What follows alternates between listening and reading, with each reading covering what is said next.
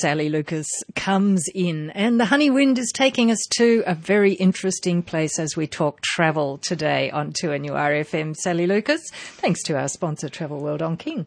Thanks, Jane. Well, today we are going to whisk you off to the Maldives. I know we all pronounce this different ways, but I did go onto Google and check, and it's Mall as in the Hunter Street Mall, and Deves, I don't know, D-E-E-V-Z if you like. Maldives, and I guess they're all Maldivians. I dare say the name comes from the French, and that's probably why it's an E rather than an I. That's right, a lot of that area is. And of course you might say, well, where is it? Well, it's sort of, I guess, directly south almost of Sri Lanka and south east of India. So it could be warm there. Oh, could be very warm. And you've got to remember the tsunami, of course, which did such damage through that area, and a lot of these little atolls, which is what they are, they're actually coral atolls rather than land islands, because it's just surrounded by reefs. It's a whole reef area, and it's in a sea called the Laccadibian Sea. Oh, that sounds exotic. Doesn't that sound exotic? I love the sound of that. I love some of those words. And it's probably, I think there's about 1,200 or nearly 1,200 atolls there, but of course they're not all lived on. And I was just showing Jane the photograph of the airstrip, and it's just on its own island. There's nothing else that can fit on there other than the runway and the airport terminal. It's quite an amazing photo. If you want to Google the airport at Male, M-A-L-E is the capital. It's not actually on the island where Male, the capital, is. It's on an adjacent island because Male is not big enough to have an airstrip on it. So. I'd quite like to see the taxi rank at the airport. Yes, the taxi rank, would you believe, will either be a fleet of seaplanes or boats. And that's how you get to your outer islands. Generally, it's done by boat if you're looking at a package holiday to go to the Maldives. But, I mean, you can pay additional if you wish to obviously have the wonderful. You can imagine just landing in these turquoise of all turquoise waters. It's just stunning. But the other thing people mightn't realise, it's got a really good surf break. And they take you obviously the other side of the reef, so you boat it out. Obviously there's no waves within the reef. But it's considered one of the best surfing spots in the world as well. But also, of course, just the colourful marine life, the corals, for diving, for snorkelling, for just relaxing, for luxury, for everything. You've got to remember too, it is Muslim. You cannot take alcohol into the nation of the Maldives. So it's a dry country. It is a dry country, but once you get out to the resorts, of course, they are able to provide you with alcoholic beverages, but you can't actually. And you can't bring in pornography or pork. Okay. So just remembering that and you'll be fine. But yes, I mean, I guess it's virtually this little group of atolls has been torn across or, adrift at some stage in its history from the actual Indian subcontinent. But, it's been one of those places, I think, including me, where you've always just see these photos of the Maldives and you think, oh my God. How beautiful. How beautiful. And it is, as we said, an archipelago of about 1,190 islands. And they've all got these wonderful little palm-fringed islands. And a lot of the accommodation, of course, has overwater bungalows.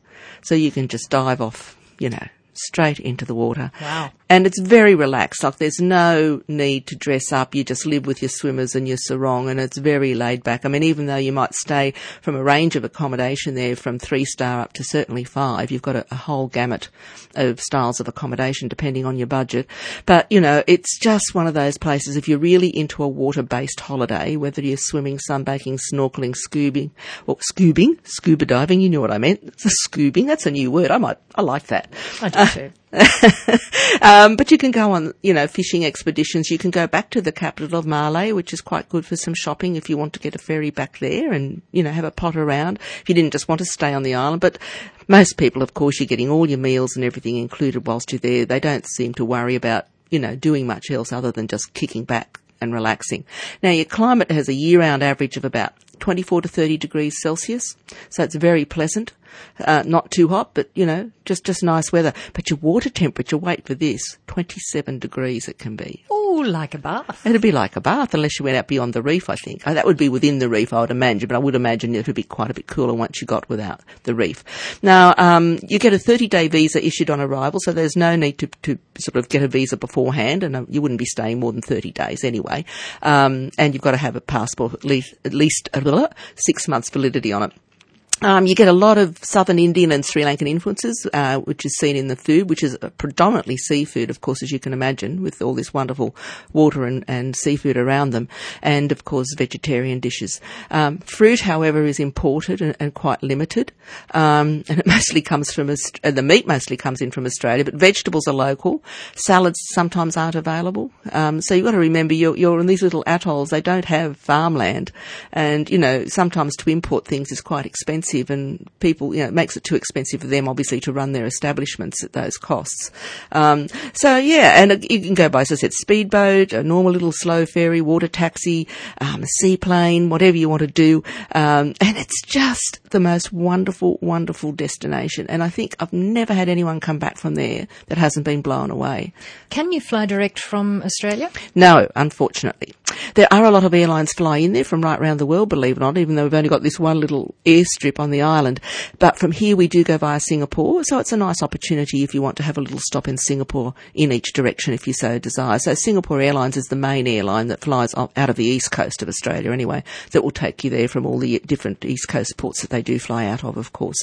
So yeah, just consider it. It's a beautiful part of the world, and you can still add in that Singapore extension. Of course, Singapore has just really been humming lately. It's got such good restaurants there now, and lots of wonderful theme parks and the zoos and the bird life, at the Jurong Bird Park, the night zoo, the day zoo. I mean, there's just a lot you can do. And if you just want to hop up into Malaysia, which is not very far to drive, very cheap shopping. Once you cross the border too. So there's lots of options that you can add on to a Maldivian holiday. We are talking travel on 2NURFM, Sally Lucas and I. And Sally, over to you.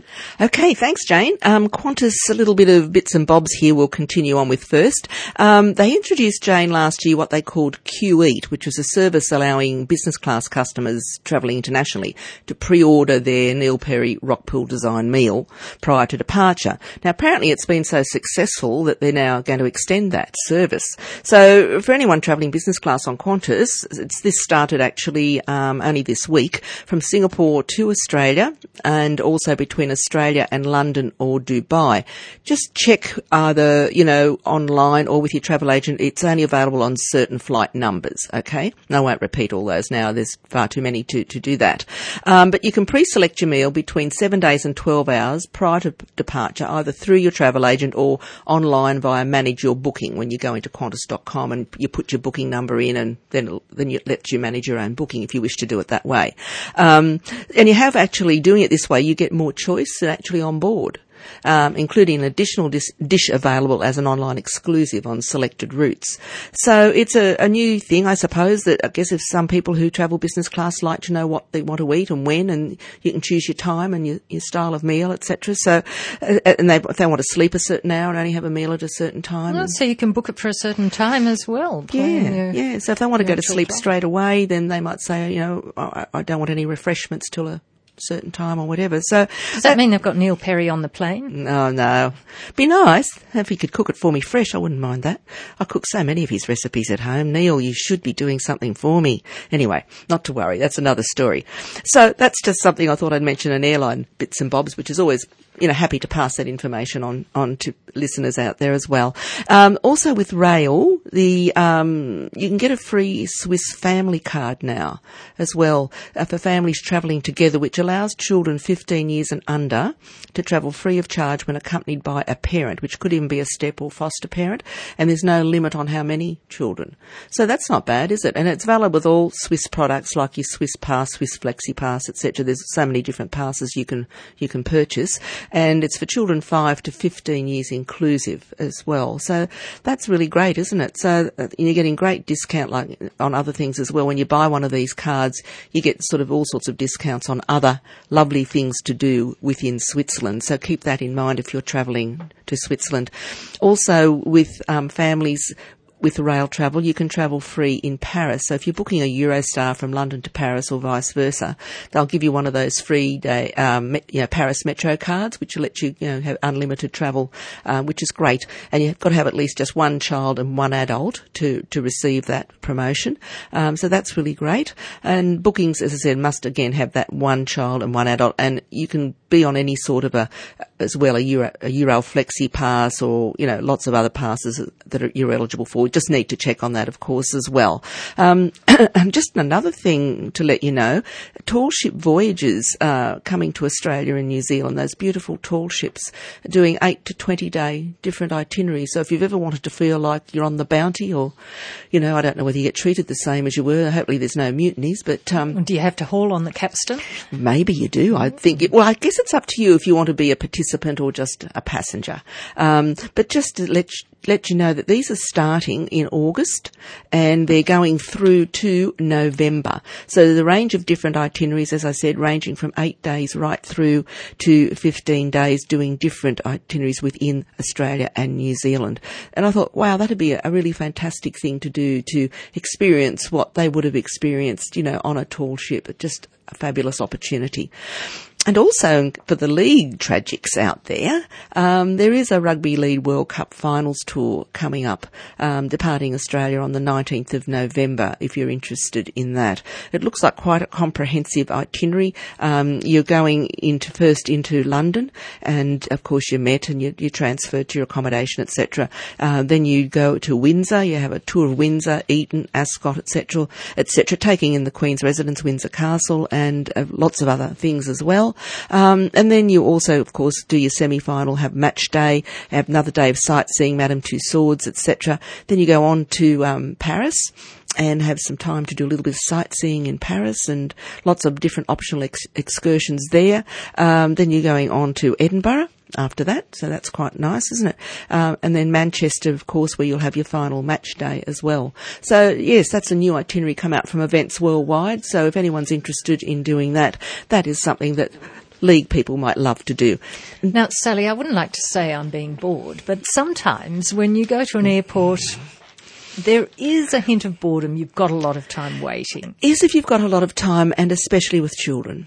Look, an adult is sometimes quite happy to sit down and fiddle on their iPad or whatever, or read a book, or, have a browse, or, just go and have a shower if that option's available. But particularly if you're visiting with children. But one I remember, which was great, Christchurch Airport, it's got that lovely Antarctic establishment next door where you can go and experience life, and you go in, they have the temperature at what it would be with the wind blowing, and it's amazing. They give you all the gear to get into to do it, and I have done that. It's really quite incredible. And you can go on a vehicle, a typical vehicle, and that takes you out and go on that as well. So that's something they can do. Singapore, of course, is renowned for all the things you can do there. You can even go to where they've got the fish pond with the koi fish in it, and they nibble all the dead skin off your feet. That's something different, isn't it? Definitely. And I mean, it's still renowned one of the best airports in the world for shopping and facilities. As I've said, they're like having a shower or paying if you want to have a little transit hotel room for a snooze if you've got a long transfer between. Munich now has what they call go behind the scenes, and they take them on a 12-kilometre loop through freight maintenance facilities, airport aprons, fire stations and everything, if you've got time to do that. So that's amazing, isn't it? Where's someone else I can do? San Francisco, okay, they now have a kids spot, and they've got it all there with all sorts of things for kids to enjoy. Copenhagen, of course, you can imagine what they've got there for children with the Lego, and also they have like the table soccer and animated cartoons and iPads and whatever. Dallas, Fort Worth, has now got a yoga studio. So if you really want to get yourself or your body relaxed for that next flight, they provide the mats and everything. You can go and have some yoga. Seoul's Incheon Airport now has ice skating available. Goodness. Can you imagine that? Also, if your stopover is 5 hours or longer at Changi Airport in Singapore too, they give you a free 2-hour stopover tour of Singapore, which is a nice thing to do because that sort of saves you just sitting around the airport. You're getting out, you're seeing, even if you're not stopping in Singapore, it's giving you a little bit of a look around. But there's many airports all around the world that are now offering some different things because they realise sometimes there are long connections and people do just not know what to do with their time sometimes. But as I said, some of them do offer to just always check with your travel agent or look up the airport yourself online. Some of them will have these snooze cubes or little compartments where you can have a snooze or a shower. And it's only quite a small fee. It's not expensive. A lot of the things are free, but some things there may be a small charge for. Thank you, Sally Lucas. Thank you, Jane. That's Talking Travel for today, and we'll be back next Friday after the 1 o'clock news on 2NURFM.